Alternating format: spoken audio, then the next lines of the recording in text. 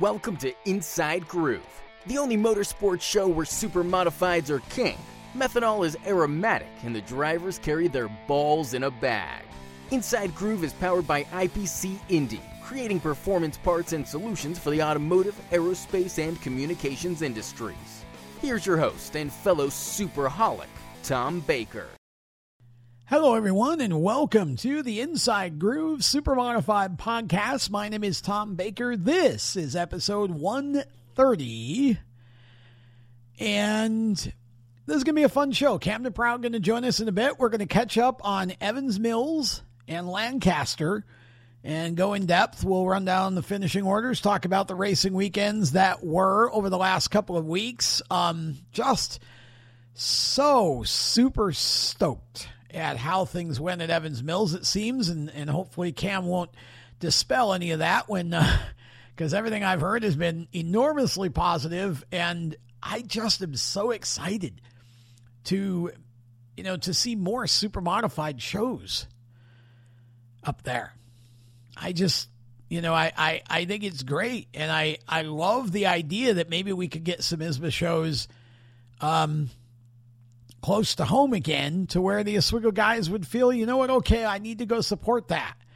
Because I think there's something to adding some more races to the schedule for all three of these divisions so that it makes it more of a sort of palatable, worthwhile investment to actually buy a car. There's not only 8 or 9 races. If you can get to, 12 to 15 a year, we'll be doing great.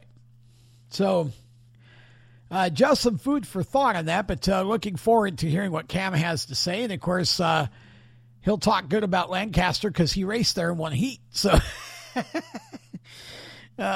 we know what he's going to say, and he finished darn near won the feature. So, he had a good run there. So, we'll catch up with Cam about that. I want to start. Again, this opening segment is always fun because sometimes I don't know what I'm going to do when I start it. Sometimes I have 2 or 3 topics in my head and I just sort of go with one, and that's what you get.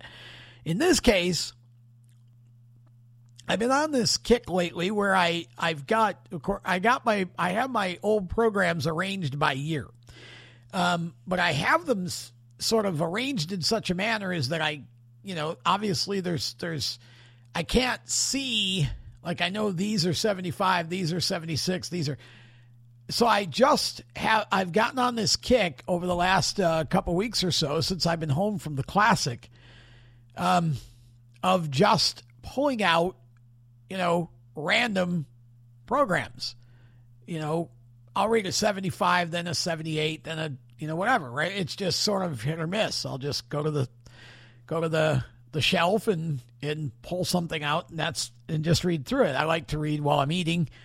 So, sit out on the deck or, at the table and just read through it. So I happened to pull out the 1976 Classic book. And there was an article in that book. It was called Four-Wheel Drive, The Exotic Controversy. John Hill wrote it. Those of you who are longtime race fans remember John Hill. He was a cornerman at Oswego for quite a while, and he became a writer, or maybe he was writing and cornering. I'm not sure, but John was a good writer. He was I think he was, and there may have been some overlap between his articles and Dick O'Brien's, but I think John, pretty sure I remember he wrote for the Post Standard or the Herald Journal, which I think became, I think they were owned by the same company, right? Wasn't one a morning and one an evening or something? I don't remember, but so I think he was, he wrote for one of those.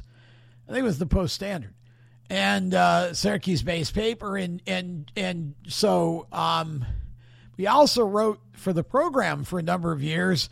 And this particular article was published in the 76 Classic book. And if again, those of you who are longtime race fans will remember that it was a big deal when Freddie brought out the four-wheel drive hike car. Now, we had four-wheel drive cars there for years, several years leading up to that. Tony Lavati, I think, had some. There were a number of them, but this particular one that Hite built for Freddie Graves, they got it to work good. And Freddie won some races with it, but it was sort of, I think the reputation was that it wasn't very durable. There were, extra things on it or whatever to accommodate the four-wheel drive. And it broke in the 75 Classic early, and then it broke again in the 76 Classic, but it was a good car. And I thought I read this article, and again, I probably read it a few times, but just for whatever reason, this time when I read it, it felt like I really sort of learned something new. So I thought I would read it on the air here on the show, because I think there's some interesting discussion. And I think for those fans who maybe weren't, are too young to remember or weren't going in that era, but they know about all of the four-wheel drive stuff, this may be, you may get some knowledge out of this, and it's really a fascinating article that John wrote. There's a picture of Freddie Graves and Bill Hite. Then at the bottom of the article, there's a picture of Freddie racing on the inside of Eddie Bellinger Jr. So again, this is from the 76 Classic book. The article's titled Four-Wheel Drive, The Exotic Controversy. Here's what it said.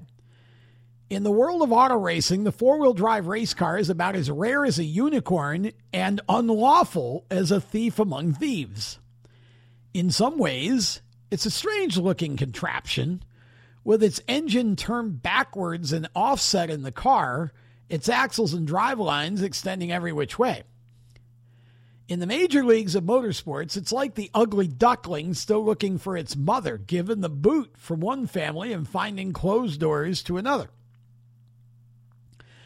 USAC National Championship Indianapolis car racing flatly outlawed four-wheel drive a few years ago, and since no American passenger car used its concept, NASCAR Grand National Racing won't even hear of it. In the colorful and glamorous world of the Grand Prix, the super lightness of the Formula One racer is burdened by the extra weight of drive parts. A few years ago, four-wheel drive had a home in the super costly and wide-open Canadian-American Challenge Cup road racing series, but now that is out of business. Today, for the much-damned and little-loved four-wheel drive race car, there's only one racing platform on which it can stand. The unlimited, run what you brung. Remember that phrase from the letter a few weeks ago I read from 73? Where the Caruso family, where it was declared that supers were a run what you brung class? So I'll start this sentence again. Today, for the much-damned and little-loved four-wheel drive race car, there is only one racing platform on which it can stand, the unlimited run-what-you-brung super modifieds. And that platform, at best, is also shaky. Its detractors want it outlawed from super modified racing because they claim it's too costly to build, too time-consuming, and expensive to maintain. But the advocates for the system, not only for four-wheel drive, but for maintaining the concept of super modifieds, which is open competition, want to see it continue. In order to be able to technically advance the class with future ideas, not stagnate it with one changeless design of car, which is what we have now, basically. That four-wheel drive race cars are superior to two-wheelers or roadsters is the same as saying that four-wheel drive trucks go in snow better than two-wheelers. Freddie Graves of Central Square, a personable, easygoing salesman, drives the most successful of the handful of cat-clawing four-wheelers here at Oswego. There is a reason. At Oswego, it is legal, and the bucks paid to run it are the best in the nation. Graves says, I can get into a corner all out of shape and just punch the throttle and drive right out of the bad situation. And on a wet or slippery track, the safety factor is even more so than a roadster. Last year, Graves put the 39 four-wheeler on the pole with an 18.1 second clocking. That's not accurate. It was 18.247 in 1975, but close enough. And felt that with another lap could have gotten into the 17-second Never Never Land here. Now, that's the first part where I perked up when I read this. Think about 1976. If that car would have done a 17-second lap in classic time trials in 1975, which is when he ran the 18.228, and again, this is in the 76 classic book, so that classic, he broke his own record. He went 18.247 in 75, 18.228 in 76, but for him to say that if he had one more lap, he could have gotten into the 17-second bracket. Wow. Because remember, the first official 17-second lap wasn't until 1977, I think. Jimmy did it. I think it was, 17.928 or something. But he was the first to officially do it with the electric eye. This is long before we had transponders. So that kind of blew my mind. Like, oh boy. So Graves' four-wheeler I continue with the article. Graves' four-wheeler is the creation of multi-talented Southerner named William Bill Hite of Jackson, Alabama. His credentials of a design and research and development engineer for Vanity Fair Corporation making knitting machines for the garment industry blend together to foster this, as well as other super quick cars. He is also working on the design, and this was the second thing that blew my mind. Listen to this. This is 1976, ladies and gentlemen. He is also working on the design of an electric car for street use. In 1976. Let that sink in for a minute. I'll continue. This is Bill Hite now. Quote, "It won't do any good to outlaw four-wheel drive," he explains, "because I don't feel you can test on 10 years of progress in super modifieds and expect to maintain and continue interest in the class if you do. Four-wheel drive is not as expensive as many think," he continues. "Right now, tires are the most expensive part of weekly racing." They still are. "But we won one feature race this year with rubber that one car owner discarded as unsuitable for his use. Where roadster drivers must put on new tires for every feature, we can use ours more than once because power is spread out over four wheels. Our tire costs are half that of a two-wheel drive's." That's interesting. I continue. And so does Hite. "As many know, some roadsters at Oswego have $20,000 or more in their cars." Again, folks, this is 1976, okay?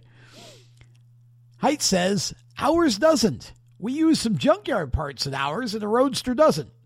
We're on a tight budget with the car. We spend $1 for every 2 or 3 that they do. And there's nothing trick in our engine. It's just standard parts." Both Hite and Graves report that the car has had no problems this season with its four-wheel driveline system. "The only problems we've had are with the clutch and with the motor," Graves says. The number 39's design is just smart, simple thinking to about half of the car owners and fearful to others. The 460 cubic inch alcohol-injected Chevy engine is mounted backwards and on the left side of the car, giving it desired left side weight and reverse engine torque, a disadvantage in standard roadsters to roll the chassis to the left under power. The engine placement also allows for the gear transfer case to be fitted to the back center chassis of the engine with the front and rear drive lines to pass cleanly to the two differentials. Many think, Graves says, this car is hard to maintain by the average mechanic, but I'm average and I don't have any trouble. Height adds to this. That's why I left the car with Fred. He knows the basics of the car, and that's all that's required. In fact, we can take the engine out in 35 minutes, half the time of a roadster. USAC, who banned four-wheel drive because of its added expense, asked what is to be gained by adding the extra parts to the car other than more expense. But Height counters that theirs is a different situation, that four-wheel drive is better suited to short-track racing like Oswego, and it's safer considering the caliber of driving talent. Vel Maletic of the famed Vels Pirelli Jones team that pioneered four-wheel drive at Indy says he'd rather see them back than see the wings the cars use now. Now listen to his next statement about that fact. I'm going to read the setup here. He says he'd rather see them back than see the wings the cars use now. He's referring, of course, to Indy cars, the wings that they were running even back in the 70s. Listen to this statement. He says, these cars are like airplanes now to get traction, but four-wheel drive is more akin to the automobile. Now, that's a really, there's a lot, and I'm not an engineer. If I had somebody on the show that was an engineer, there's a lot to unpack in that statement, right? But it makes perfect sense, does it not? If you put wings on a car, it's an airplane. If you use four-wheel drive, well, that's akin to the automobile. That makes perfect sense. And this is why you need all the downforce with the wings, and you get to the point where we have what we have now, which is you stick them so good to the track because you get so doggone much downforce to keep them from, taking off like rocket ships that you now can't, there's no way to, the passing goes away. I'll continue. What is the future of this ugly duckling in Oswego Supermodifieds? The decision to ban or not will come next month when the track firms its plans for 1977. No one seems to know or will commit themselves to what it will be, but the International Supermodified Association of Drivers and Owners are not in favor of four-wheel drive.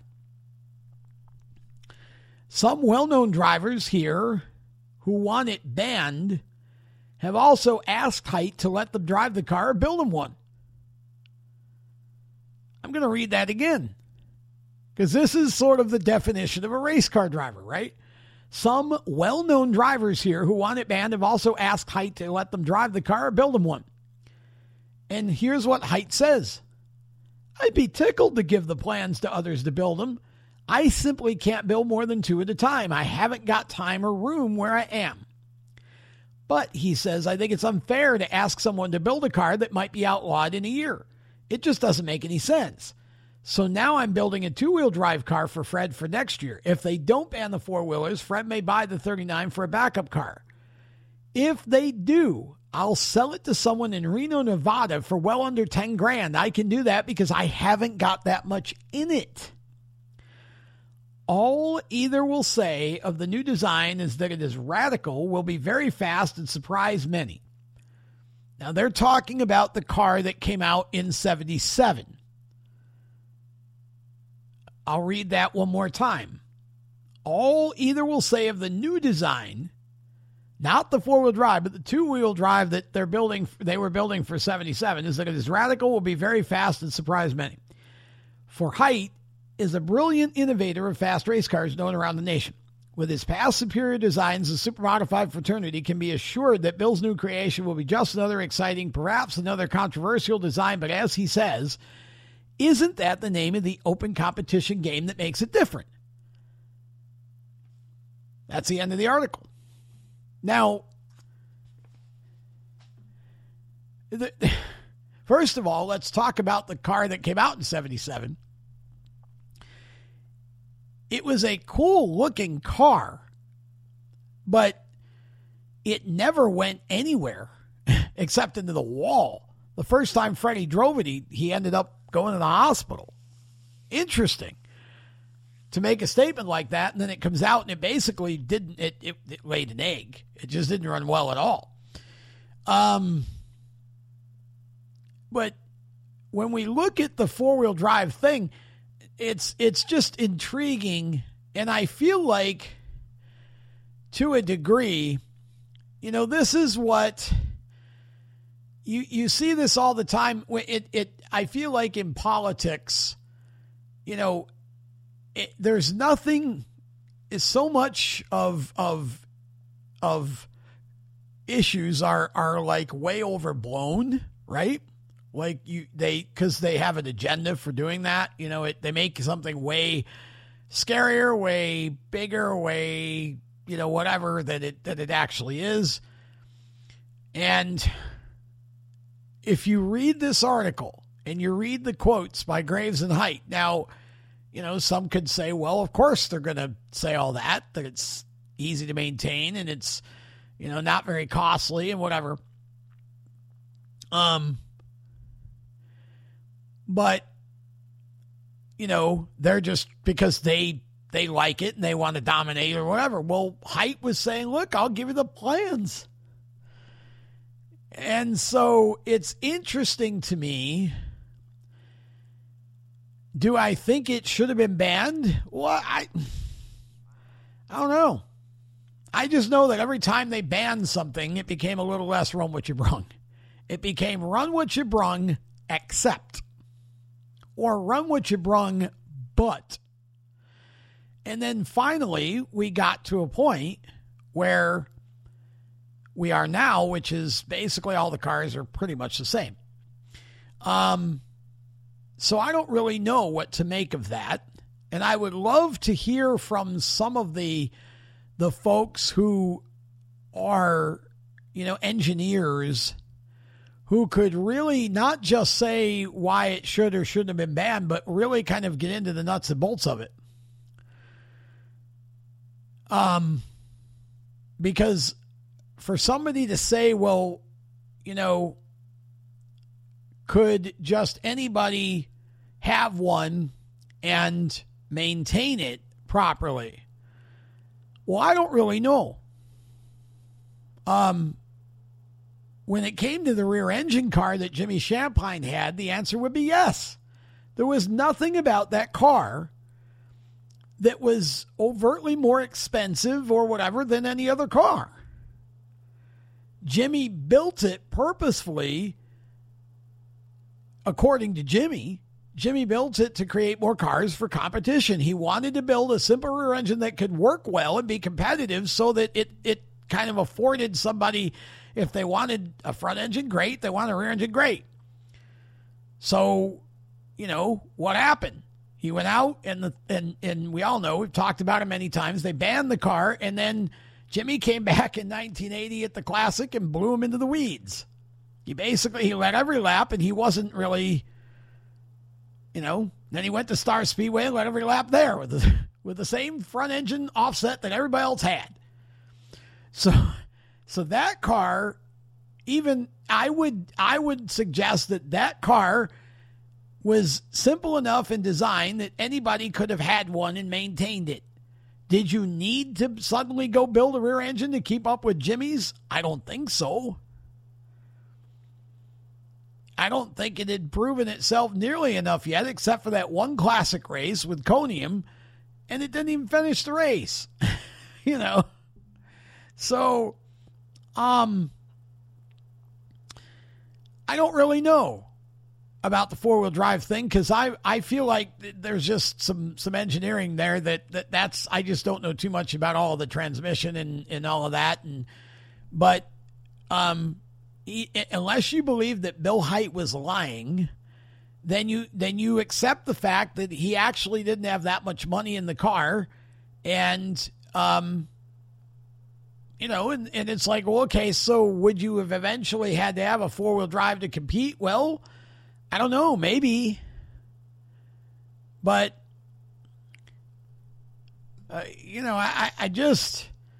it's just interesting to me. and again, I'm not trying to be controversial or anything. I thought the article was very interesting, and the fact that Freddie said in there that, or at least John says Freddie said he thought he could have broken into the 17-second bracket. That's incredible, because nobody had been able to make the four-wheel drive concept work anywhere near to that level at Oswego until that car. And there were some who said that Freddie never even, because I don't think Freddie was a really super aggressive kind of driver. I don't think he was a spin the tires off the car kind of driver like a Bobby Stelter saying, and I'm not saying Bobby was not a great driver, just saying that, I think Freddie was more of a meticulous, cautious driver, and I think his whole personality was basically, he was a thinking man's racer. So you do have to wonder, what if a Jimmy Champagne had built a four-wheel drive? And I know there was a point where there was at least some discussion, because I saw that in a program somewhere. If Jimmy had ever desired or gone through and built, because him and Bill Hite were, I'll say friends, man. And I think at one point there was actually some discussion about Jimmy and Bill and Indianapolis. Can you even, if those two had gotten together again back in the day when you could still innovate at Indy, and those two guys had come up with some sort of, if that, man. So it was interesting, because if you look at a lot of the cars that Hite built, they were very sort of simple, crude little cars. There wasn't a lot of,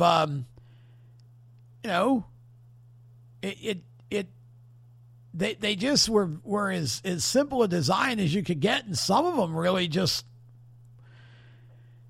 But you had the car that Warren Conium drove as the number 54 in 1979 was a Bill Pork car.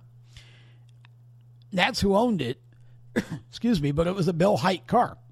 Now, Freddie Graves, I think, had one of those that was in that year. I think there was a car built for Freddie that Freddie ran one or two times with a wing, but he never brought it to Oswego. And so it's just interesting. I thought that article was very insightful, and it really gives you some sort of food for thought, because like I said, I think sometimes people just, and I understand the mentality that they were trying to sort of protect the field. Like, do we want everybody to have to go build a four-wheel drive to be successful? Well, eventually you got to the point where everybody had to have what we have now to be successful, because and you almost had to have the latest, because Joey Hawksby kept one-upping himself. And even Paulie with, he had a couple of evolutions of the of his chassis. What do they call it? Extreme, I think, right? The Extreme chassis. He had several sort of evolutions, and Graham's were it started with Stoll, but then Graham's were where Paulie really made his mark, was with the Graham team. And again, there were a number of sort of evolutions of that, and Joey had several, and it got to a point where it wasn't one size. You couldn't just have an aero car. Like the first or second generation Hawk car wouldn't be competitive today. Like there's, it just, again, you learn and develop. And so,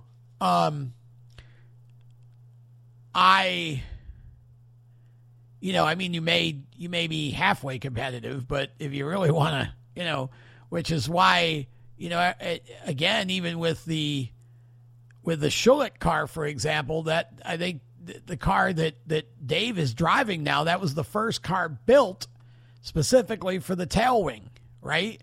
So again, we kind of got to that point where we backed ourselves into that corner to begin with, but I guess, maybe the theory is, well, it's good we didn't do it 40 or 50 years earlier. I just, I think the innovation is what made the super modifieds great. And now there isn't much. You're playing in a tiny little box. So I thought that article was fascinating, and it's just, again, to look back at history and really kind of do a study of, what was going on, and look at that and listen to Fred and Bill, listen to their conversation about it. I thought it was a well-written article by John Hill. And, oh, by the way, here's something else that I could just, while we're having a discussion here, I think I mentioned when I maybe did the 73 classic book or whatever, was talking about prices of food at the Speedway restaurant back in those days. So in 1976, and this is Classic Weekend, we're talking about the classic menu. Listen to these prices. Now, again, everything was less. Everything was less money in 76, right? Cars were $6,000 or $7,000, and, salaries obviously were way less. So it's relative, but it's just funny to look at these prices and just think about it in comparison to today. The breakfast menu, the most expensive meal on the breakfast menu is $1.95. 2 eggs any style, toast, ham, and coffee, pancakes, ham, and coffee, or French toast, ham, and coffee, $1.95. Toast and coffee, if that's all you wanted, 55 cents.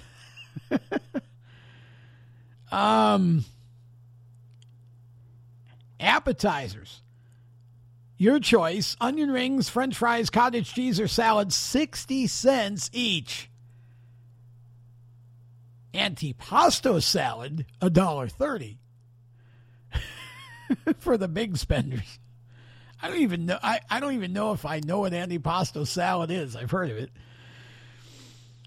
But it was $1.30 compared to 60 cents for regular salad. I'll take the regular salad, thank you.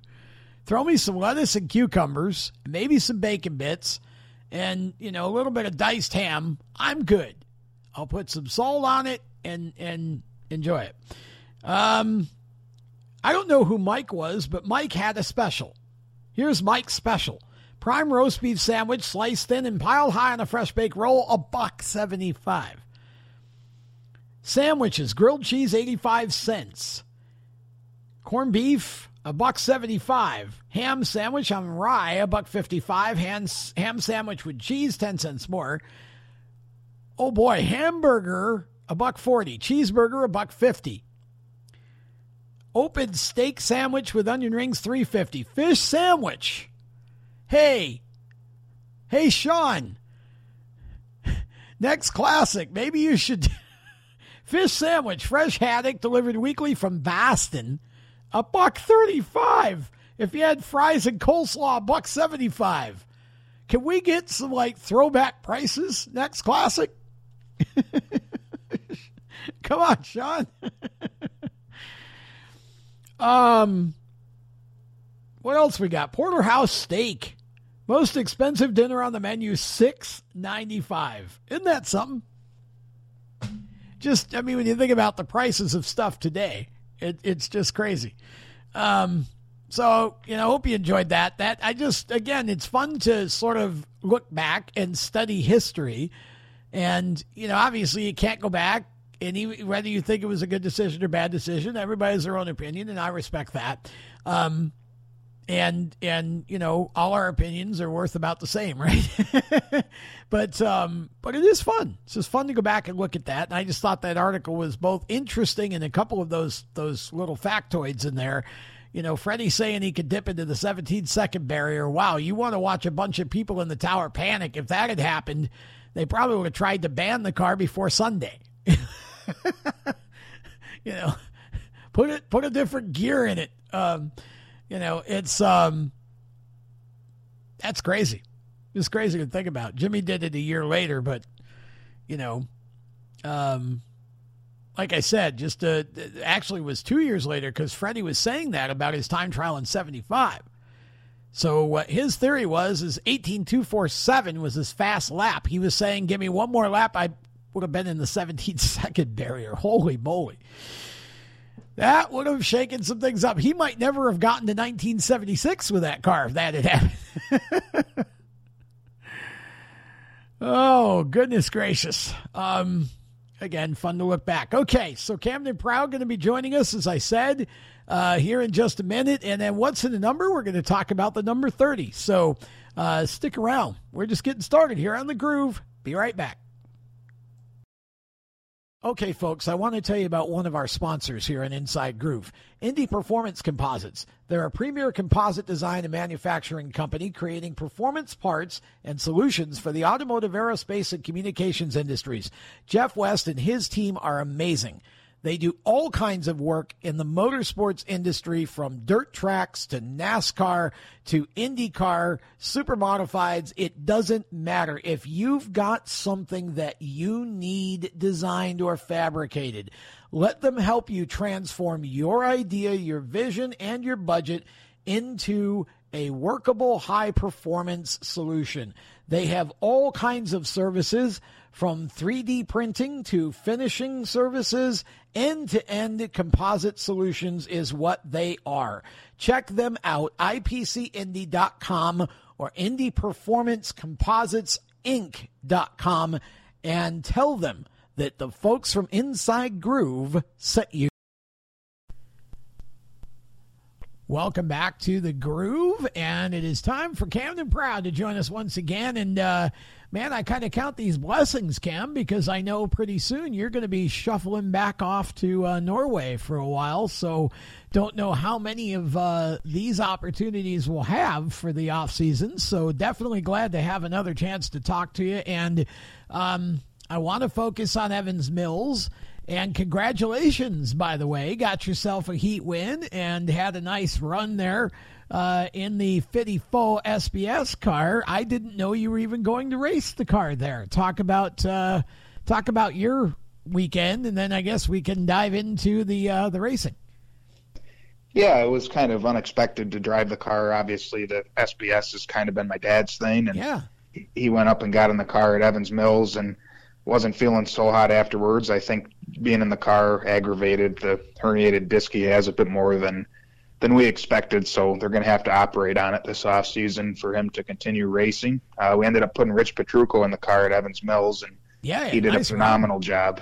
Yeah, great job from 10th to 4th. And I was kind of on the fence what we were going to do for Lancaster after Rich did so well. I kind of wanted to give him a shot again, but I guess selfish me, I didn't want my race season to end on a bad note with the Classic there with our bad left front tire, and I said, I think I'm going to suit up myself, and ended up having a blast at Lancaster. That was a lot of fun. Yeah, I think I said Evans Mills at the top of the segment is Lancaster, and that was really, I do want to talk about Evans Mills because, I don't think that I think that Lancaster basically for the, now did the 350s run at Lancaster, or was it just the SBS?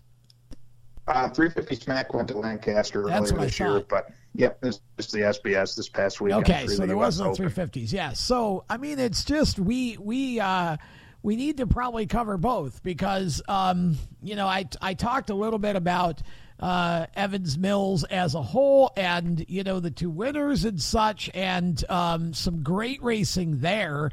And then we'll get back to Lancaster here, but Evans Mills was.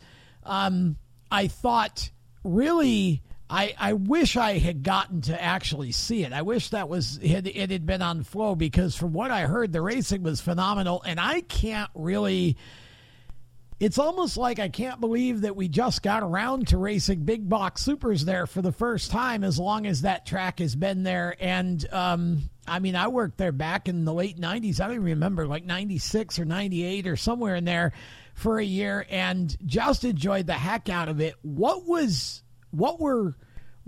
your impressions of the big block supers racing there? What was that like? Because I heard the feature was fantastic. It really was, and honestly, leading up to this race, I know it just wasn't really talked about before until the Star Classic stopped. But I never understood all the hoopla behind Evans Mills was too small for big blocks. I mean, it's the same size as Star. Somebody say that? Wow, yeah, if you can run Star, you can run anywhere. And I didn't understand that at all. And it was great. People were questioning, can you pass at Evans Mills? The answer is yes, for sure. There was some great side-by-side battles throughout the full duration of those 125 laps. It was a phenomenal race. Jeff Abel put on a show.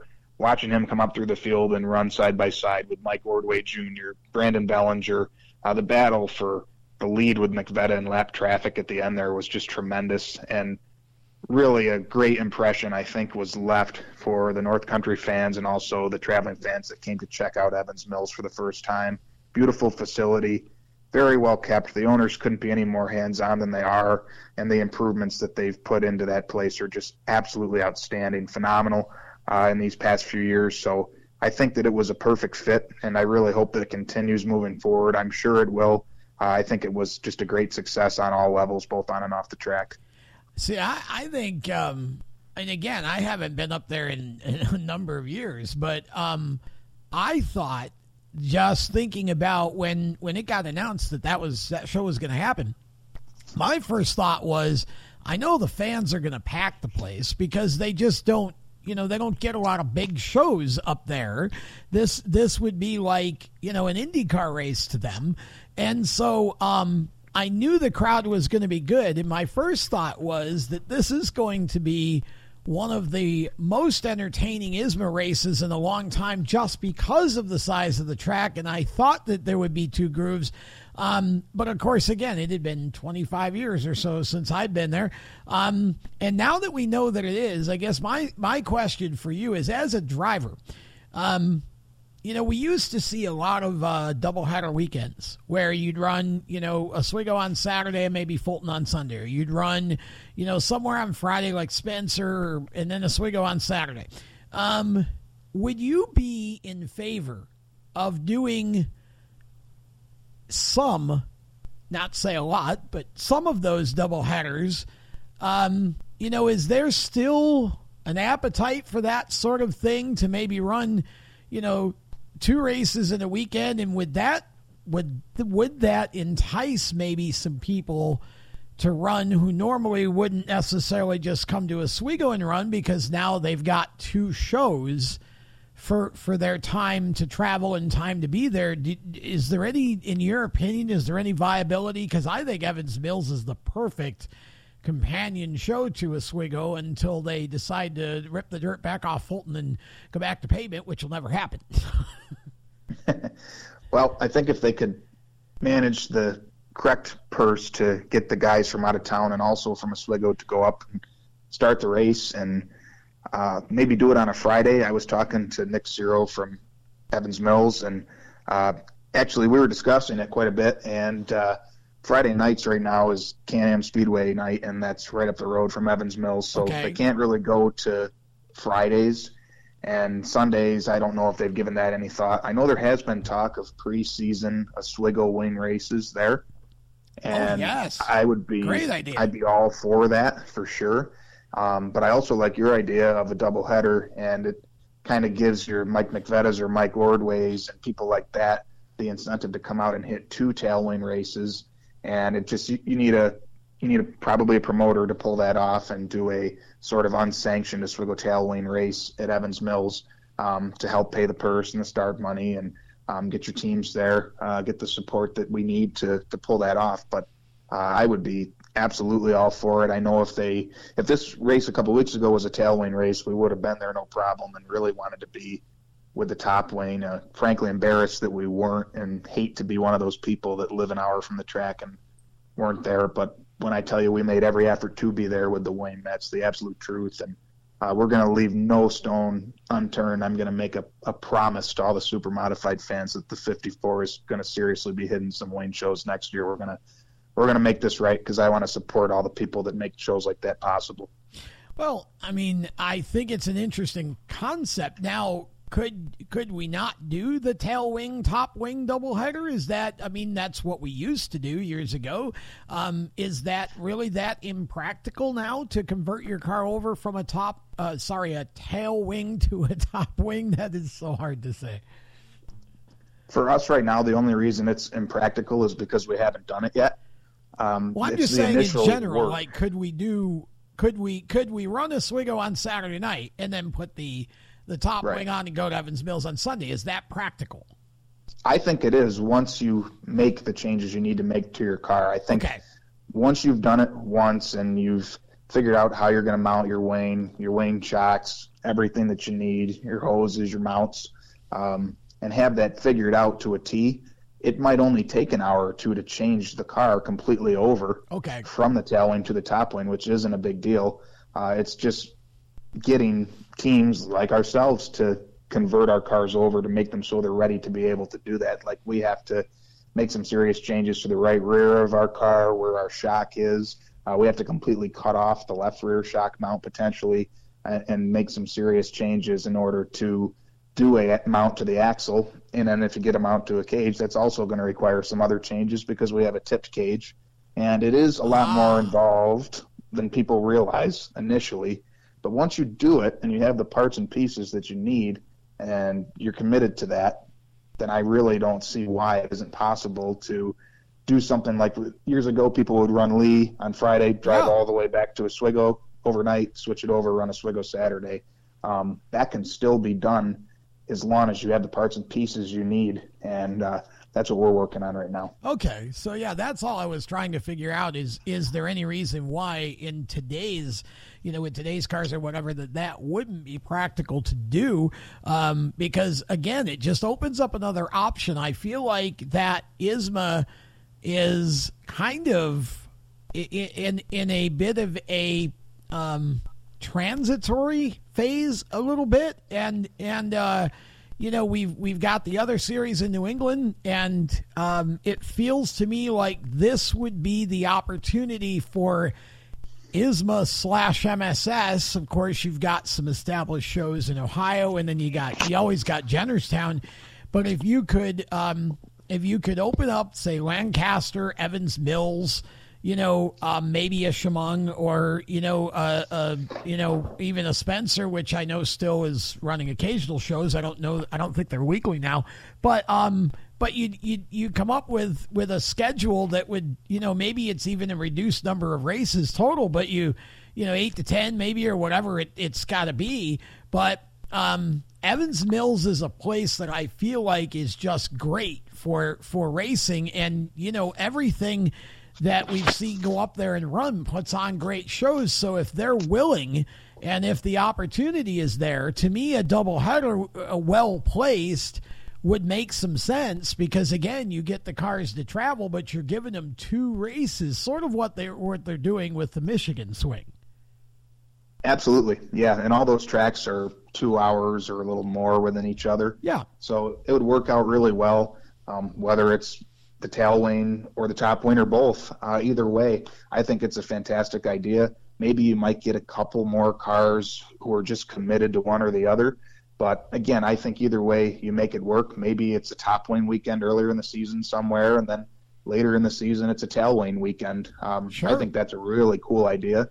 And what I heard at Evans Mills is that ISMA is really focused on bringing more shows around here. And I heard tracks like Lancaster and Spencer mentioned. I'm not hinting at anything. I don't know that, but that's the rumor that I heard, and I hope it's true. Well, that's good. That's where it started. That's how it started. And that to me feels like where sometimes you gotta go back to go forward. And I think if ISMA can do more local shows and you can get the Oswego guys to go travel to them because they're local, maybe you can then start branching out, and I don't even know where in Canada is left that could maybe happen, but but at least you've kind of got it back to more home base, because it's obvious that there's not a big appetite in New England at this point, as far as you got the NESS and they're doing their thing, and that's fine.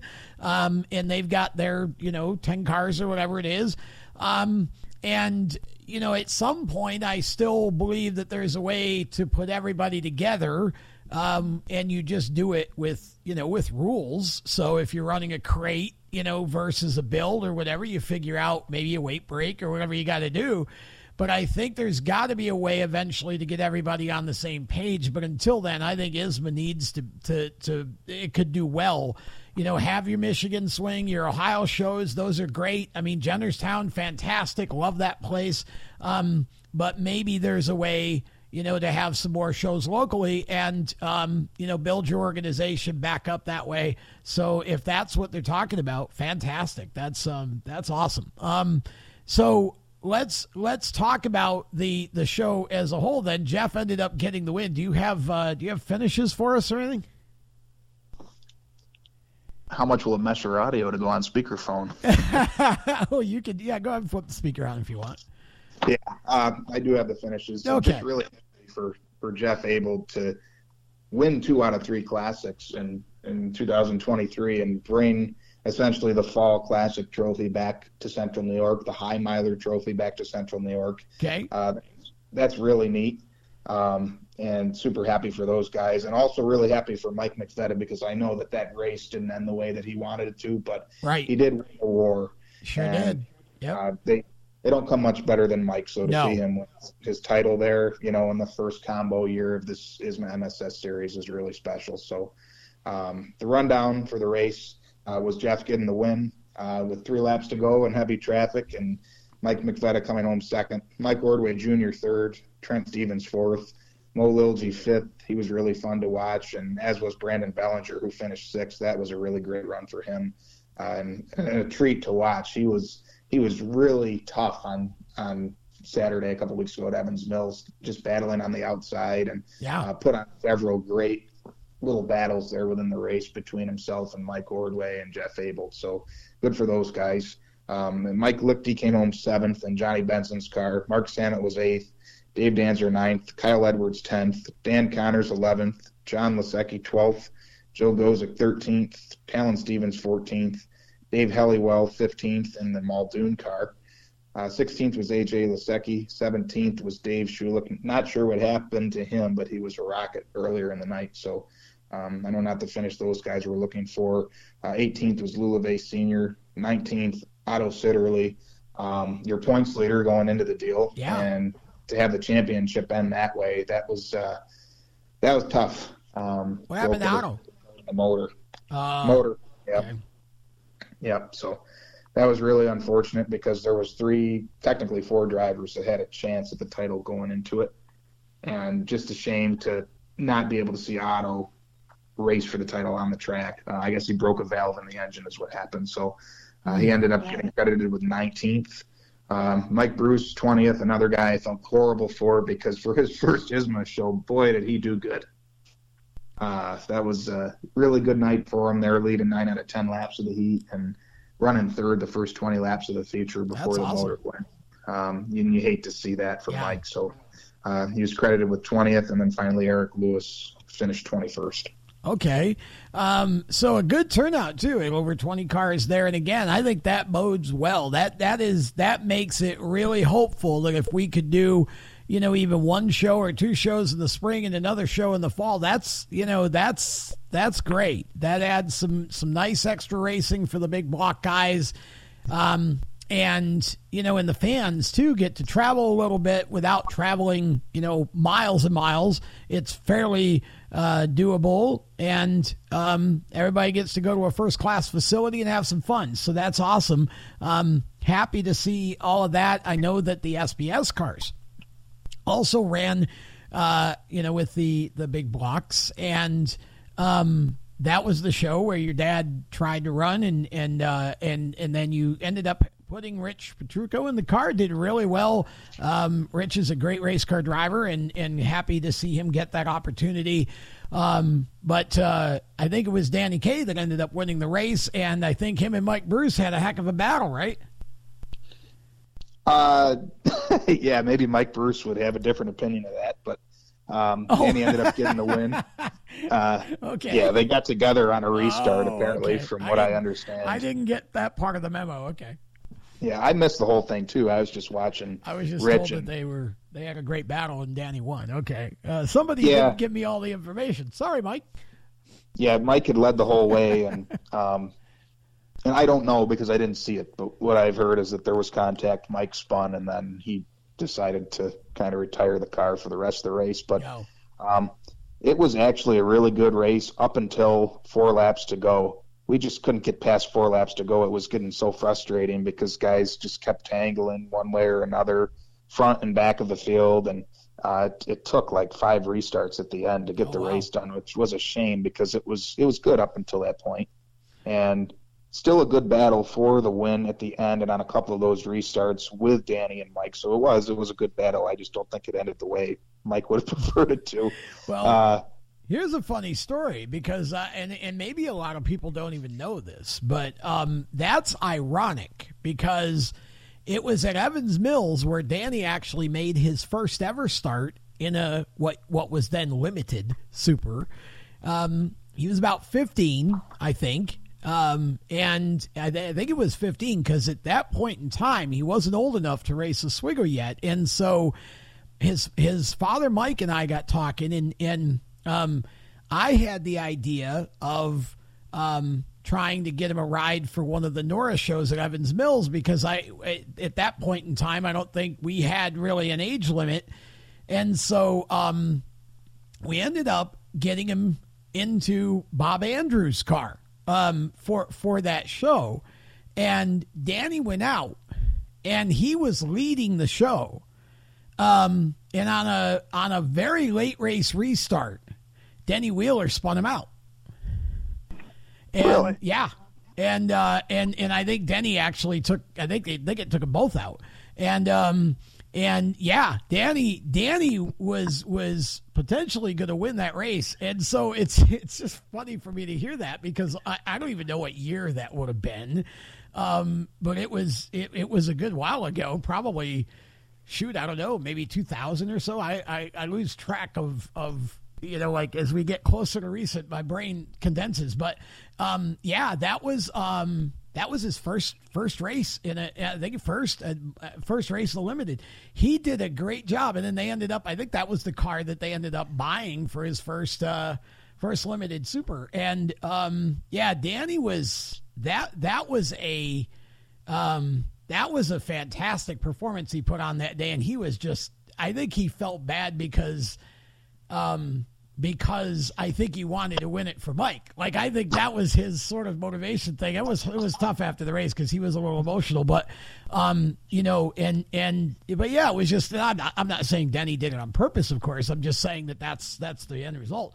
So, yeah, that's funny when you say that him and Mike, that happened. It's like, well, Danny's been on both ends of that now. Yeah. Again, I don't even know what happened. And it's tight quarters, so, around. That's how it goes sometimes. So it was between those guys. I think Mike, Danny, and Jesse Barrett were the cars to beat. I actually think we may have had the car to beat. I'll get to that in a minute. But it ended up being a showdown between Danny Kaye and Jesse Barrett the last few laps, which was good. It was good racing. Once we got past those 4 or 5 yellows, that was the brutal part of it all. But Mike was able to hold off Danny for a while, then they came together, and then Danny had to hold off Jesse, who's been really, really good, crazy, crazy fast at Oswego and Evans Mills. They've just found a ton of speed, and I'd like some of whatever they're having because that car's a rocket ship right now. Yeah, he was running 15 fours in his heat race, I think, at Evans Mills. Wow. Which is a track record. Wow. Yeah, so he was hooked up. So yeah, that's amazing. I mean, well, and that's the thing with that class right now. You got guys like Barrett and Danny, and I mean, Danny didn't run much this year with the SBS car, and I don't really know what the plan is for next year. I know they've got the 350 now, but like you've got so many people now. Mikey did a great job in Gunther's car at Oswego. For the Classic, and anything that kid gets in, he's fast like that. I can only imagine that field up there, you had Rich in your car. That must have been a really, really close field for those cars there. Yeah, that's the nice thing about Evans Mills. It's great racing, guaranteed, and Yeah. I just checked, and the record lap, by the way, is now a 14.598 before somebody corrects me on that. Okay. But just super quick, the record last year was a 14.723, and Jesse picked up on that quite a bit. Danny Kaye had previously held it, so it just goes to show you how fast that car is, and also how good of a car that Danny and Mike both had in the feature to be able to hold him off. So everybody was super, super even in speed. It was, in practice, I think the fastest lap was a 14.7, and one of the slowest laps was a 15.1 too. I mean, everybody was just so even, and it's tough to pass. It was kind of a little short track, bump and grind type of race. Sure. And, a lot of guys did a really good job. I think a few got a little overzealous at certain points, but don't we all at a track like that? And I think that it was a great show for the fans, so I really enjoyed it. Wish I could have got to see my dad run, but super proud of Rich and very deserving of the opportunity. We found out really quick what a wheelman he is.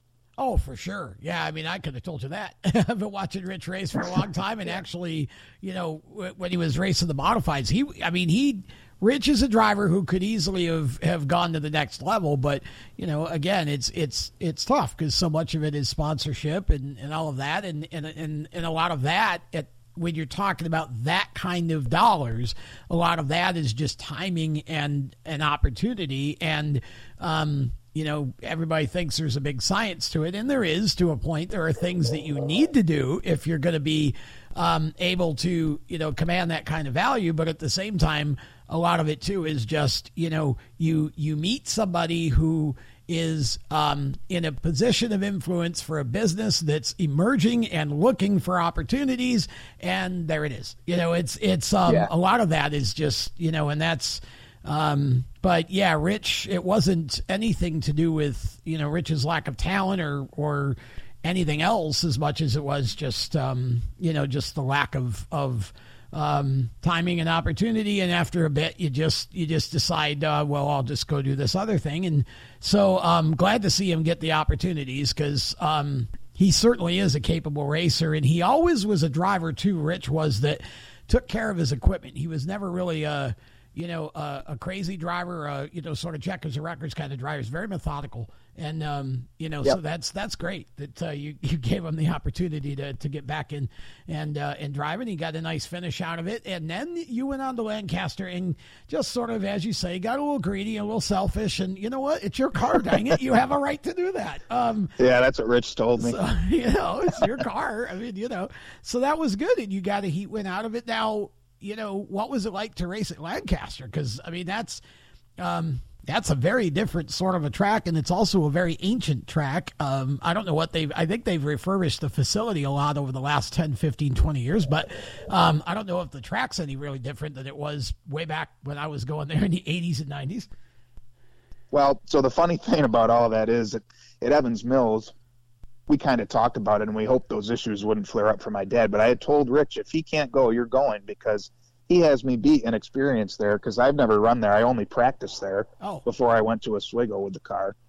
So I told him, that's all you, and then we'll see for Lancaster, because it's an even playing field. But I had never raced on any track other than Oswego, and I went out for the first warm-up, and I freaking sucked. Really bad. And I didn't know. I'm so spoiled with the scoreboard at Oswego. I didn't know what a good lap was, if I was running a good lap. The car felt pretty good. I noticed the track was really abrasive. It's bumpy down the backstretch, and then when the surface kind of changes over from the regular asphalt to the drag strip on the front stretch, it tends to upset the car a little bit. Okay. So I came in, and we were like 6th fastest out of 12, and like half a second off a fast time. And my dad and Rich told me what I needed to do, and I figured it out. I went out and we set fast time in the next practice, and were fastest for the day, so picked up half a second. But nice. It was just kind of, I don't want to say all in my head, because that's not the case, but sort of what I had put into my brain in the sense of where I needed to let off, get on the throttle. That needed to be significantly adjusted before the second practice, and we ended up going out and having a really good car after that. I just had to put my mind to the right marks on the racetrack. Yeah, that's so much of it too, is just the mental aspect of it. Boy, once you got it right. So you went out and won the heat, and so talk about the day as a whole. I mean, the racing and all of that. Talk about. Obviously, I don't know, what was there, like 10 or 12 cars there? I don't know. It was a huge turnout, was it? Yeah, it was 12 cars. I was actually really disappointed about that. And we had Griffin ended up crashing out in practice, had a car spin in front of him, and they made contact. And that car sustained heavy damage. But there was quite a few guys that I thought were going to come out or had said they were going to that didn't come out for whatever reason. And things happen, but it was, we had 18 cars at Evans Mills. It was our first time there. It was a week later. Didn't tear up really a lot of stuff at Evans Mills at all. And for some reason, whatever reason, we lost 6 or 7 cars. And that was a real bummer because to me, I think that it's pretty neat that Danny's done what he's done with this series and gotten us on the Burr Classic weekend at Evans Mills and then U.S. Open at Lancaster a week later.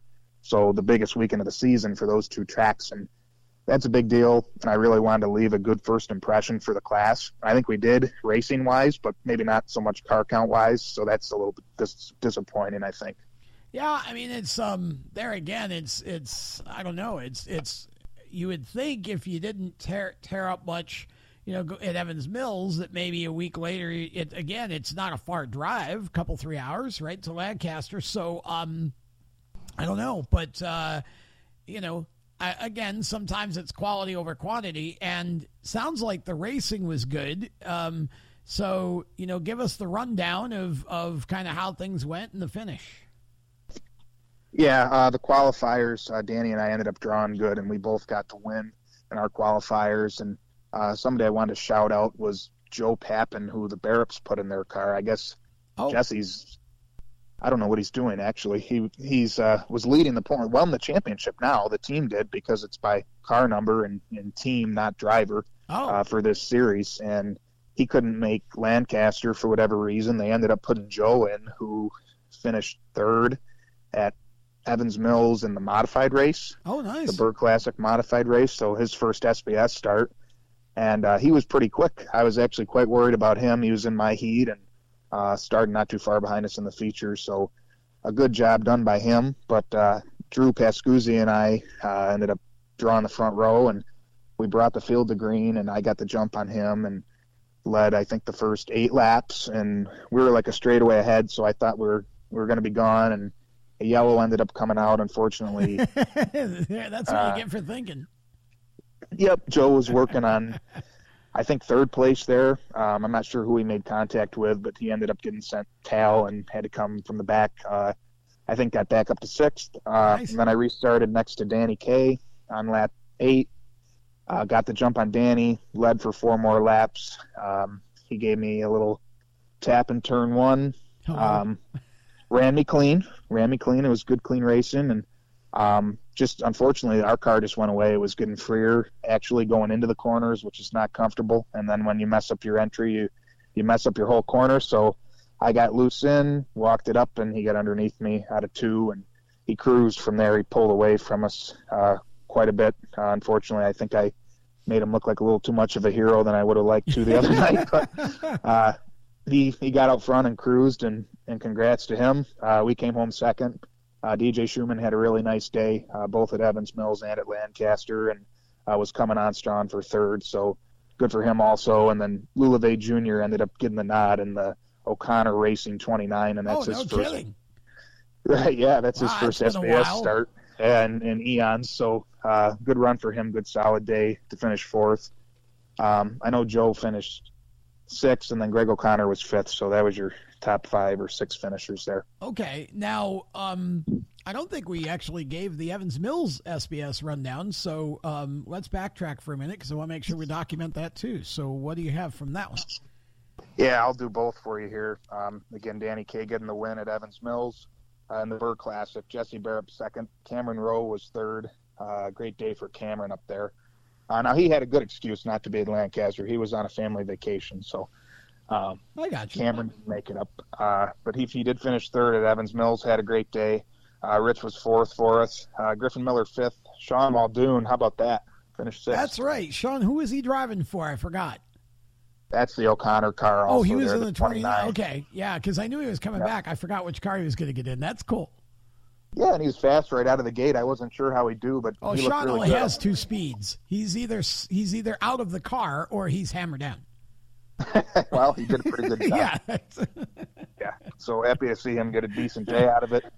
DJ Schumann 7th, Noah Ratcliffe 8th, AJ Larkin 9th, Brad Haynes 10th, Jim Babcock 11th. Nice to see him back in a car, his older car that he had and was eventually purchased by Ryan Gunther. So it was nice to see Jim back out. Nice. Drew Pascuzzi finished 12th. Mike Fowler was 13th. Jude Parker 14th. Mike Bruce 15th. Cameron Rowe Jr.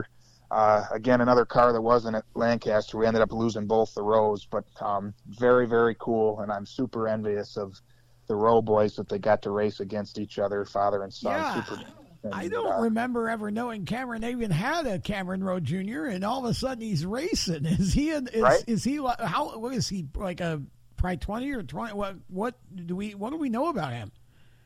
I don't know. He looks about 20. I guess he raced karts for a little bit, but I kind of forgot he existed until he went out there and Eric Howell Superstock at the Classic and did really well, and then moved up to the SBS and was pretty respectably fast out of the gate at Evans Mills too. Nice. So I don't know what ended up happening. They didn't get the finish they wanted, obviously, but how special for those guys to race against each other. And Cameron had a smile a mile wide all day. So I bet.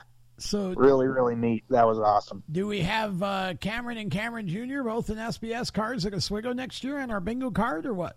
Sounds like it. Sounds like Nice. it. So that's pretty neat. That's awesome. Love that. Keep going. Yep. 17th was Jordan Sullivan, and then 18th, Robbie Worth, and then heat wins to Robbie, Jesse Barrett, and DJ Schumann. Okay, so that's Evans Mills, and now let's go ahead and finish out Lancaster. Yep, Danny going 2 for 2, and another $1,000 paycheck for him. So he's loving his own series right now. Yeah, it's paying him well, isn't it? It's paying him well. But we got $600 for second, which is a pretty darn good payout. So thanks, Dan, for what you're doing with this. And Absolutely. Sure appreciate it. Yep. DJ Schumann 3rd, Lulave Jr. 4th. It was Noah Ratcliffe 5th, not Greg O'Connor. Okay. Sorry, Noah. All right. So Noah got 5th. Also got the Drivers' Championship for the Small Block Super Championship Series. Presented by Jake's Automotive, so thanks to Jake's for everything they do also. Absolutely. 6th place was Joe Pappin in a 37. 7th was AJ Larkin. 8th was Drew Pascuzzi. 9th, Mike Fowler. 10th, Greg O'Connor. And Griffin Miller was a do not start. I guess we had 11 cars, so a bit light, but nonetheless, I think it was a decent race at the front between Danny and I hope the fans, I don't know, we're pretty pleased with the show we put on. I think it went well overall. Well, I mean, I guess you look at it two ways. It was the first time for you guys on their cards, so I'm not sure, as far as I would imagine that even if you didn't have the car count, if the racing was good, then you probably, at least met with or exceeded the crowd expectations. So I would say probably safe bet that if you guys wanted to and Danny puts it together, they'd probably have you back next year. But it would be nice. That's kind of one of those deals where if you're going to do them back to back like that, maybe there could be some sort of bonus, for best average finish, or you do some sort of a deal where it's a little more incentive for some more of the guys to run both. Right. Yeah. I mean, he's got the point fund going and everything, and it would be advantageous, I think, to kind of look at a Evans Mills Lancaster bonus for 2024. Yeah, why not? We'll see what he comes up with. I think that Danny's planning on doing it again, and good. I know the tracks that we were at were interested. Chamun was supposed to close completely, and now they're not, which is like really good news. Yeah. So they'll be back, I hope, on not only back, but on our schedule for next year as well. Good. And I'm kind of itching. I'm looking around now, and it's fun to go race other tracks. So I'd like to get to, Spencer and maybe Holland, and there's Wyoming County. So there's some places that we could get to. It just, it's a lot of effort and work for Danny. So it depends on how much time and money he's able to devote to it. And just happy to support that as much as we can. It works out well for us once the super season is over that we can go and support those shows. I think it would be interesting to see the 350s and the SBS travel together to a couple of those shows. And, it would be I'd love to see the 350s at Chemung. I think that would be a really interesting show to see what the 350 class could do there. I know there's not a ton of cars yet to travel, but, I think it's that type of thing that gets more people interested in the class, too. So maybe there's something that could be done there. But, Spencer is as flat as it's a paperclip. That's really somebody once, I won't say the name because I don't want to out them, but it's somebody once looked at me and said, this would be a great place to build a racetrack. And it's because they were kind of bemoaning the fact that it's as flat as a pancake, right? And but I think again that track would put on some interesting shows because I've seen big block super races there. And I want to say that I think Nora went there one time. I can't remember. A few times. Yeah. Yeah. So, it's, I just don't know kind of what the status of that track is. I know it's not running weekly as far as I know, and I'm not sure Holland is either, but that's another track. My gosh, the banking on that track, the Supers put on a fantastic show at Holland. The couple times that I saw them there, I'd love to see. You're right. And I don't even think about Wyoming County ever because that's kind of off the beaten path, but that's, it's an interesting idea as well. So there's a lot of possibilities there, but like you said, it's a lot to, and again, you kind of, you kind of have to, with Oswego, you can only do so much during the season because I know you're not going to get the guys to travel too far during the Oswego season. But I think Evans Mills would be reasonable, maybe Spencer, but there's, but if you could do 3 or 4 a year, for the SBS and the 350s, it would be, I think that makes it even, like I said, more incentive for somebody to buy a car if they got more opportunities to race it. Oh, absolutely. Yeah, and it was great to see 350 Smack get up to Lancaster, but a local 350 traveling series would be cool as well. Yeah. Just a lot to take on. And then it is. With the SBS, I think Danny's challenge this year was there was so many SBS races at Oswego, and the only weeks off after opening night were Arborfest High Miler weekend there, and then the week before Classic. They literally raced every week, so he didn't really have the luxury of scheduling anything mid-season like he did the prior year. But if we could get up to Evans Mills again before the season starts. We seem to be set for that spring date again.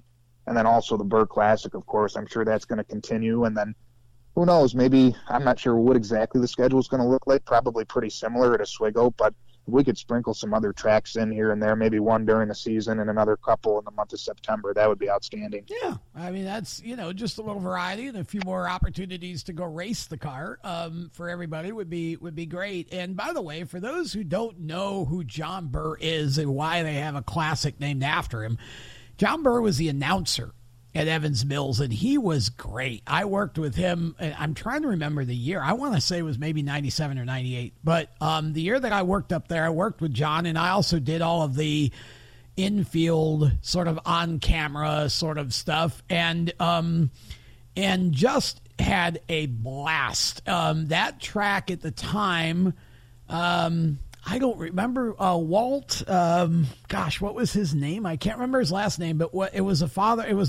husband and wife that owned it, and they were great, and it was just so much fun to do, and so yeah, the opportunity to work with John was awesome, and really had a good time there. So John, I know I want to say maybe it was cancer that he passed from, but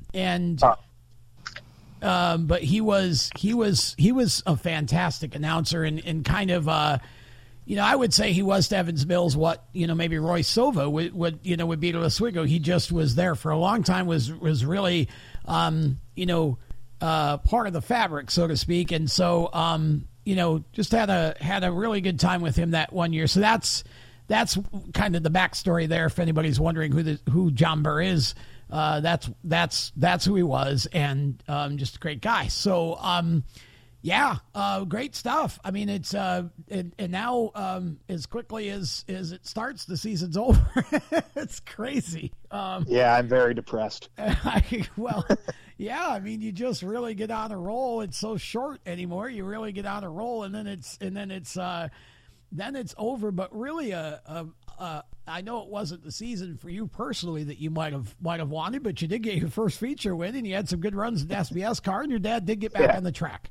So we'll take it. A few podiums and first feature win. That's a phenomenal season for a part-time season. Absolutely, yeah. So and it seems like things are looking good for next season. Changes being talked about as far as what do we do, the cars and whatever to get more passing, and it seems like obviously there's one more event left at the track, Super Dirt Week coming up, but obviously nothing left on the pavement until next season, but it just seems like there's some optimisms. New 350 cars, some of them making their debut at the end of the year, Classic Week, and now hopefully everybody kind of stands pat for next year, and we get one or two new cars to come in each class and start and just keep going in the direction we're going. Yeah, I certainly don't think we're going to lose anybody in any of the classes. I think we just might be gaining them, and the schedule is going to look the same. We can go ahead and end any of the weird dirt rumors that I'm reading on Facebook this week, and planning on opening the same weekend. Hang on. I got to go back. What? Somebody got the Oswego's going dirt full time rumor going again? That's been going since the first time they threw dirt on the track. Oh, it's every year, and people just starting stuff in threads. I hear Oswego's futures in question, and it's like, what? That's not no. Just no, it's not. Not at all. Same thing next year. Same thing as every year. What that is dirt fans' wishful thinking. It is. Yeah, you're right. That's exactly what it is. Yeah. Yep. We don't need another dirt track around here. We really don't. I mean, I love the deal. It's great. They've done a good job with the track for the most part, and I enjoy it. But Oswego would compete with 7 other weekly Saturday night dirt tracks. It's not the Treacy's love supers. They are not going to let that track go dirt full time. It's not going to happen. Yeah, like you said, you hit it on the head. It makes no business sense to become just another dirt track when you can be the only super modified weekly track in the freaking country. Like, come on, people. Right. And so, no, that doesn't Super Dirt Week is Super Dirt Week. It's a huge event. It makes a lot of money, probably helps, honestly, to make, the rest of the year financially feasible for the Teresis. And and puts on one heck of a racing weekend. So, it has its place. That there are the negatives, obviously. I mean, we know from other situations, this is, Bristol's not doing dirt anymore. That's over with, thank God. For next year. I mean, we know that it does have its sort of effects on the pavement or whatever. But in this particular situation, Oswego has put on by far, in my opinion, the best racing Super Dirt Week has ever seen. You can say all you want about the mile, and I'm not saying there weren't great races at the mile because I saw some, but that thing just fell apart. The state was not taking care of it. It was a great social event out in the parking lot. It was terrible racing, and so to bring it to Oswego, and I'll be the first to admit, didn't think it was a good idea. I just, again, the sort of dirt on top of pavement thing. But I thought, there were other places they could have brought it.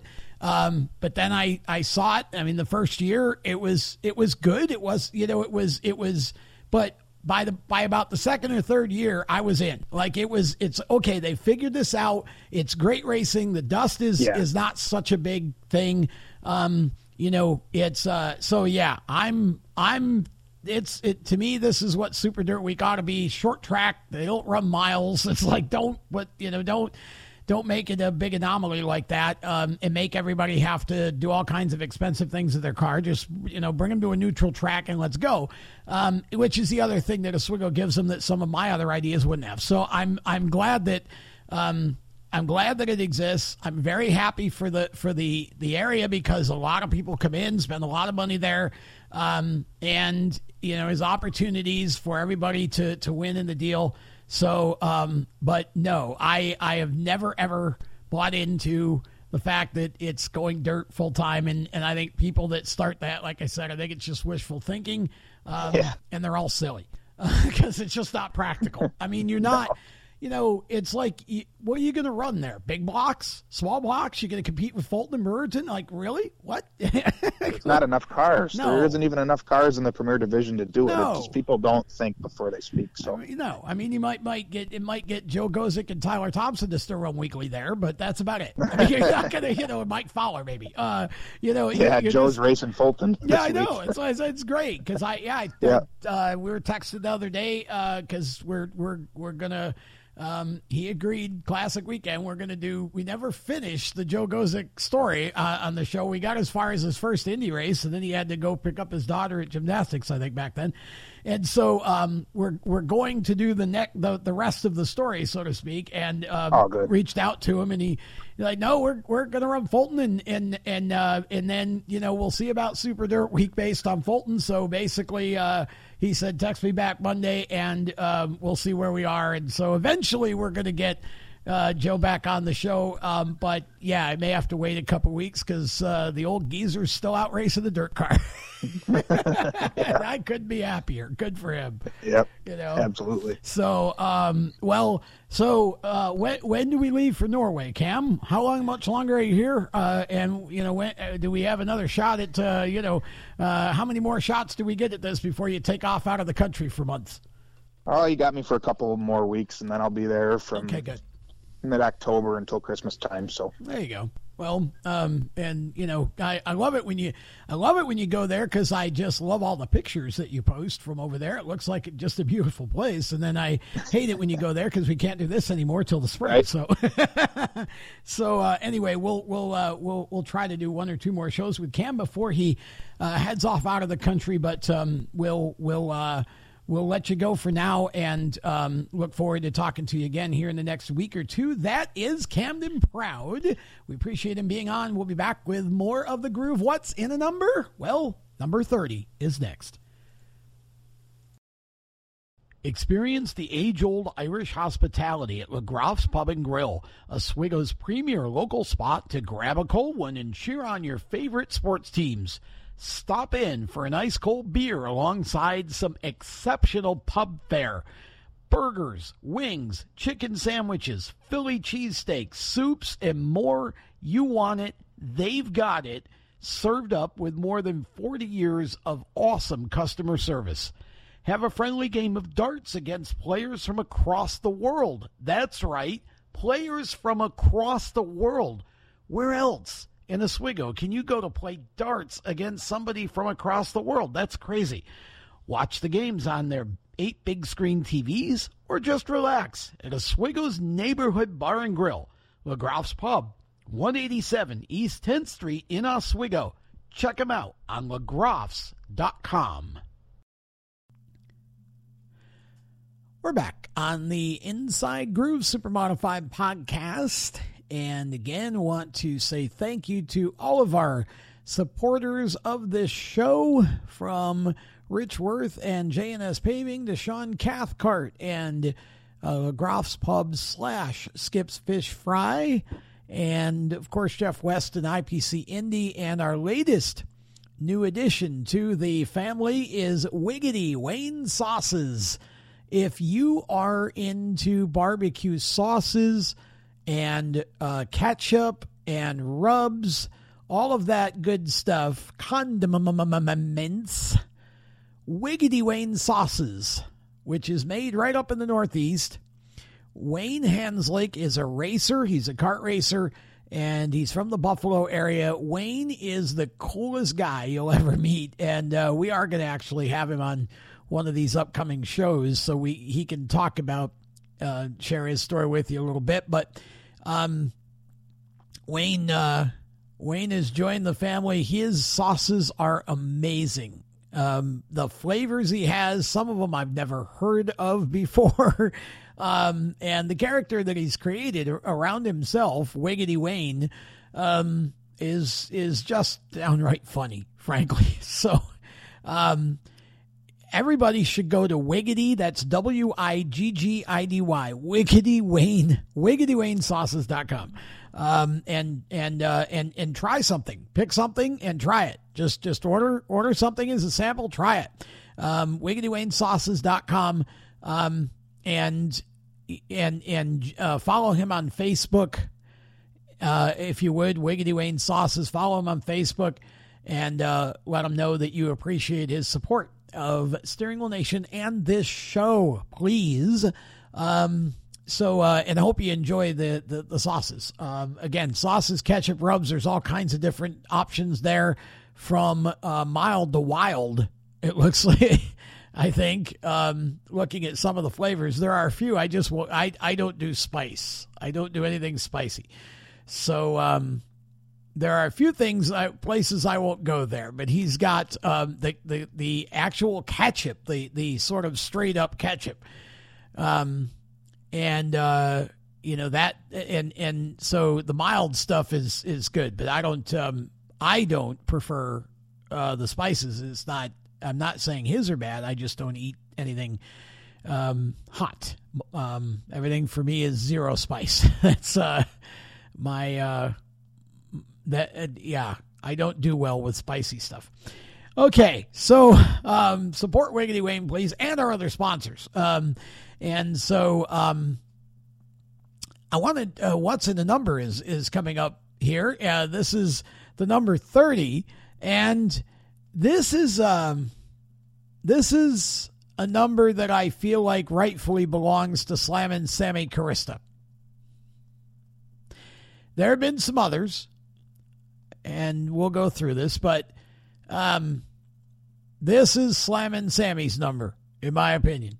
He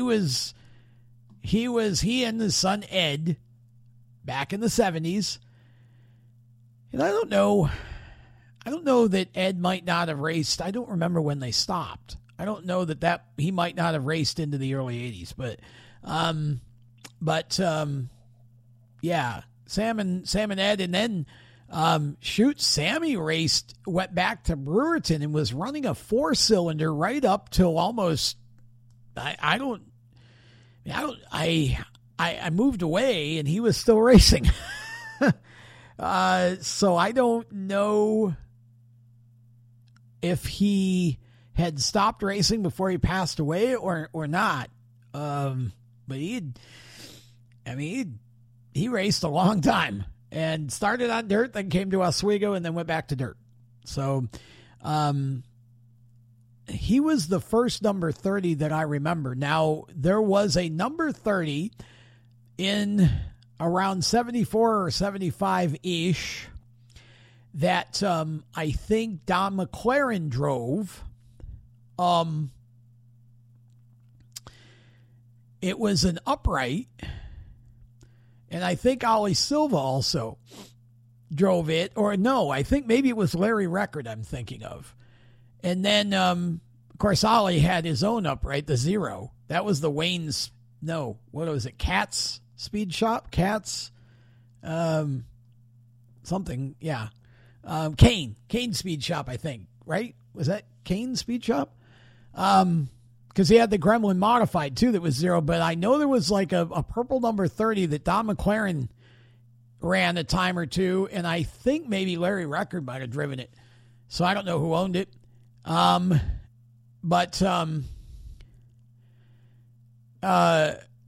then Sammy had his. Now, Sammy's 30 that I remember, we're going back to 1973 here.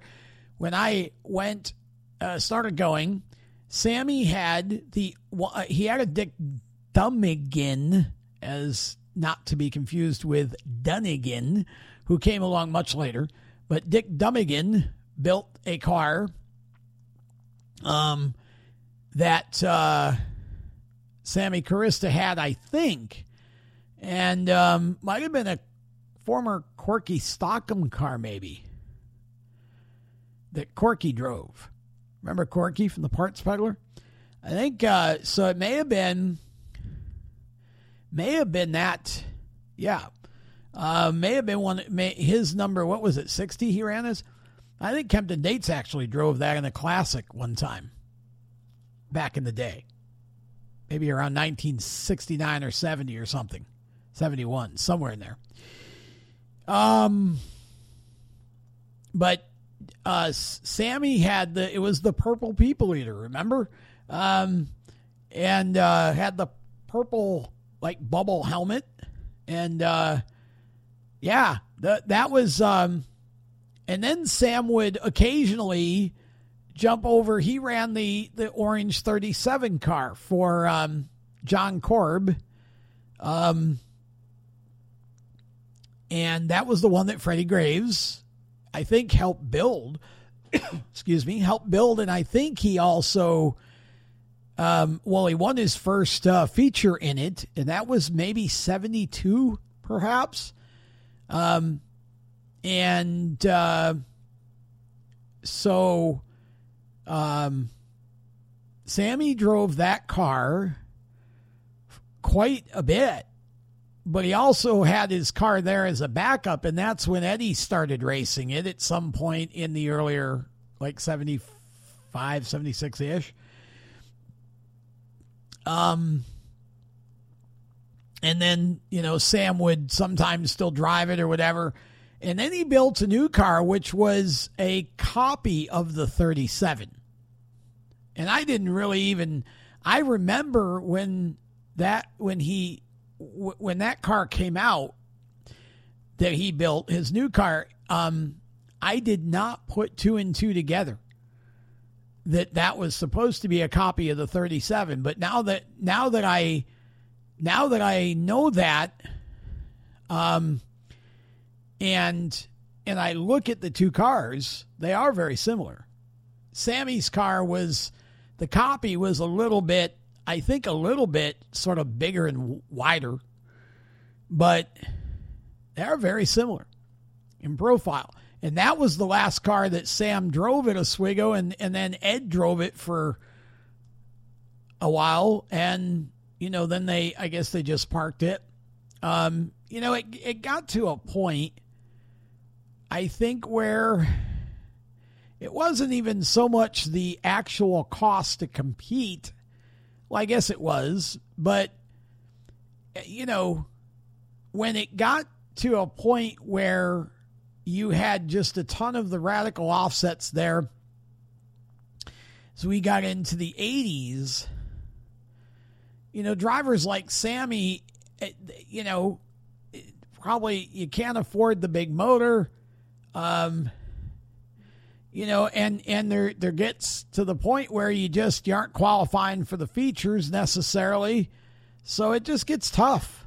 It's tough. We lost a lot of those owner cars, in this case, that was a family deal. Sam owned, Ed drove.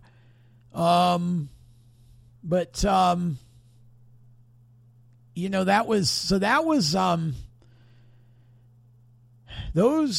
two 30 cars are, I think, the only two I remember in that period of time, that upright 30 and then Sammy's 30, plural 30s. He had it because he had the two.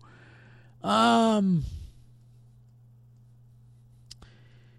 then who else would have been? I'm trying to sort of get order sorted out here. I think the next 30 I remember would have been a while.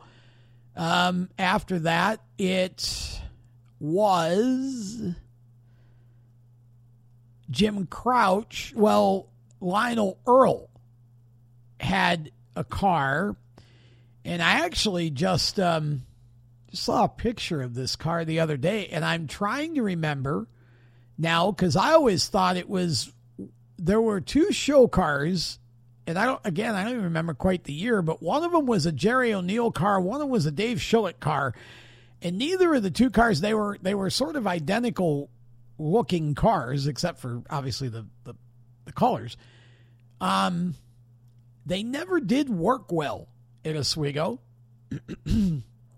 But both of them were pretty. That's pretty in, in Southern speak. Both of them were pretty, and I want to say that the Lionel Earl car was one of those, but I can't remember. I'll have to ask. Jim Crouch drove that car, and just something broke, and he just walloped the front stretch wall with it. And I remember that being a 30. The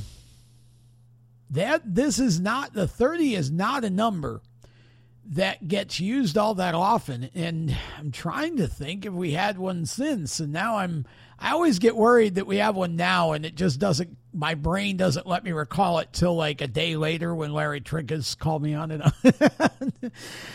30. I was trying to think if we even ever had any in the limited division, SBS, whatever. Golly Bill. Again, it's just one of those numbers that has not been used a lot, but I feel like I said, I feel like this is a Carista family number, but Sammy Carista is the guy that I most remember in the 30 car. And, Sammy was just such a good personality too. He was so much fun, a nice guy. I think his wife's name was Dolores. And when, I think at Brewerton at the end, they were running 4-cylinder cars, and it was Sam, and I think Ed was also racing. And I want to say there was at least one grandson that was racing too. So it was like 3 generations of Caristas, I think. They were all racing at the same time. How cool is that? That's why I like divisions like the 4-cylinders. They're cheap. You don't have to spend a lot to go race one. You just go have a good time. There's usually a pretty good field of them, so it's competitive. Yeah. So I think there were 3 Caristas, but that's who I remember the most. I was trying to think if Don McLaren did come back. I think that was when McLaren, I think his last couple cars that he had, now that I'm thinking about it, were 30s. Yeah. I think that was, I think that he had, this would be early 80s. In fact, I think one of them, Larry Trick accrued for one classic, and I think he was using the 30 number. And those are beautiful cars, Nelson Powell cars. Now, Don had driven for Nelson in the mid-70s, and he had, remember the 1 and the 2? They were both Lindblad, or not Lindblad. They were both, because that's who built the Lindblad. Nelson Powell owned them. Lindblad built the 1. The 2, I'm not sure if that was, I want to say, and maybe the 1 wasn't even, was that a Lindblad car? Trying to remember. Yeah, I think it was. Pretty sure it was. The 2 car, I don't know that Lindblad built that. He might have. Yeah, I guess he did. And it was built, if I remember the story right, it was built to be a USAC sprint car, and it got banned. So they made it into a super, and I've told this story before. That was the rain out Port City cover of 1976. They did the rain out program, and my mom wouldn't get it for me. It was always so mad. So it really isn't the fact that, it probably wouldn't have bothered me, except that, those 2 cars are on the cover. Like I just could stare at those cars all day, even as young as I was. Like I look at those cars, they're just gorgeous. And, so thankfully, Larry Trinka had some doubles. So that was one of my acquired, that program. And in fact, I just looked at it again the other day. I'm kind of in a phase now of pulling out random programs, which I think I said at the top of the show. That's when I read the article from the classic book that year about the 4-wheel drive. So if you missed that segment, I don't know how you would, because Should have started at the top of the show. But just in case you started in the middle of the show with Camden's interview and missed my opening segment, go back because it was interesting to read through that about the four-wheel drive controversy in 76. It was a great article John Hill wrote. But yeah, that those cars are just beautiful.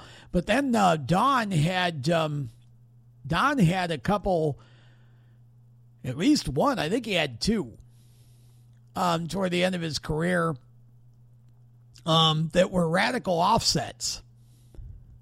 I think he actually had two different ones at like 1 year and then another one the next or whatever. But because he came and ran a couple of classics and he went back to his number 30, and the modified that he had, that was the Nelson Powell built modified with the louvers in the back. I don't know what kind of body it was. Maybe it was a Vega. I don't know. I lost track of what the car makes were back then. But, that car too. Jim Cheney drove that. That was number 30. Jimmy drove it a couple times, but Don ran it and actually did pretty well. And he had a Gremlin modified, I think back in like 74 or 75 that he raced to the 200. I think he finished really well in that. So Don's another one that could lay claim to the 30, I guess. The Flying Scotsman, Big Daddy. He's one that I wish I had. I'm sure I got his autograph a time or two at least, but I don't remember ever really having much conversation with him. Probably, I'm guessing that he would have really kind of been intimidating to me back then because he was just such a big guy, And I do remember hearing some stories even back then about,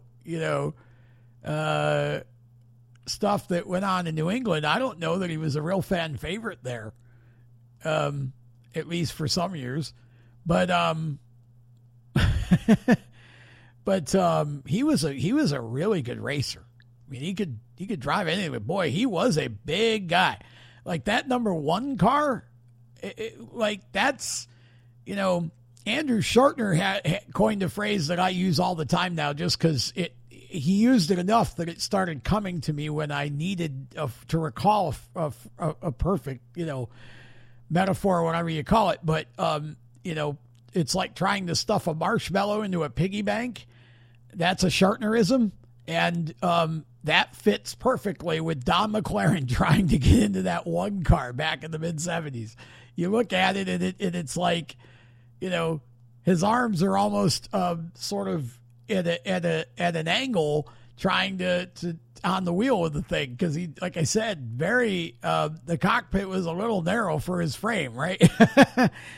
Jim Cheney looked much more sort of size appropriate in that thing.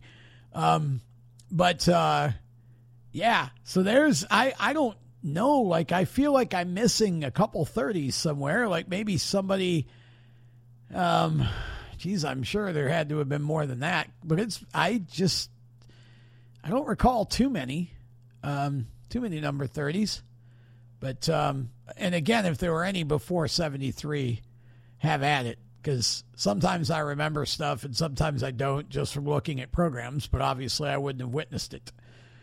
Yeah, so that's what's in a number. We'll get to 31 on the next show. We're almost there. We have 31, 32, 33, 34, and 35. So we have 5 more shows of what's in the number. And then that segment will be officially retired. But it's just fun. It's fun to throw it out there, and I don't mind. If I miss obvious ones, it doesn't matter. I'm just, it really was designed, like I said, to start conversation in the chat and just get people to think about, about history. Did I miss one? Who was it? And it's been fun because whether it's Larry or Robert Metcalf or whoever, I think Danny Kaye jumped in on one of them not too long ago. Like, it's fun to just, to go back, recall that. And, and sometimes it brings up little moments that, actually are pretty cool. Whether it's a one-off appearance or whatever it might be. So, 31 will be coming up on the next show. So we will wind this show down. I know that the 350 Supers are running over the weekend up in New England. I think it's at, Oktoberfest at Lee. Camden Proud will be on hand there, and we will bring Camden on next week to talk about it. We've got several drivers still that it's just trying to schedule it. It's really scheduling at this point. But we're going to I've got a list of 6 or 7. So we are definitely going to be busy this fall and winter with drivers for sure for a good while. Actually, the list would be more than 6 or 7 if I count big blocks and the other divisions. We've got more than that have committed. Again, just trying to get them scheduled. Jeff Battle will be one of the ones, probably maybe the next one that we bring on. We've been trying to get Jeff for a while. So we'll, that may be next week or the following week. But we've got a mix drivers from each of the divisions that we'll just be getting to as we can here, but that's good because that keeps us busy again, right? Right into the fall and winter. And some big drivers, big names. And it's always fun to get first timers on, but it's as much fun to get the legends on and do that sort of thing. So good mix coming up. And thank you all for joining me for another Inside Groove. Thanks again to our sponsors. Go check out all of their websites. Don't think J&S Paving. I'm trying to think, do they have one or not? Should know that by now, but I know they have a Facebook page. IPCindy.com, LaGroffspub.com, and of course, WiggityWayneSauces.com. Go check them all out and support those who support racing. Until next time, have a safe racing weekend, everybody. I'm Tom Baker. Thanks for listening. So long until the next Inside Groove Super Modified podcast. You've been listening to Inside Groove, powered by IPC Indy, creating performance parts and solutions for the automotive, aerospace, and communications industries. Find them on the web at www.ipcindy.com. The opinions expressed by our guests are their own and do not necessarily reflect those of the staff, management, affiliates, or marketing partners. No part of this show may be reproduced in any manner without the expressed written consent of Race Chaser Media. Thank you for listening.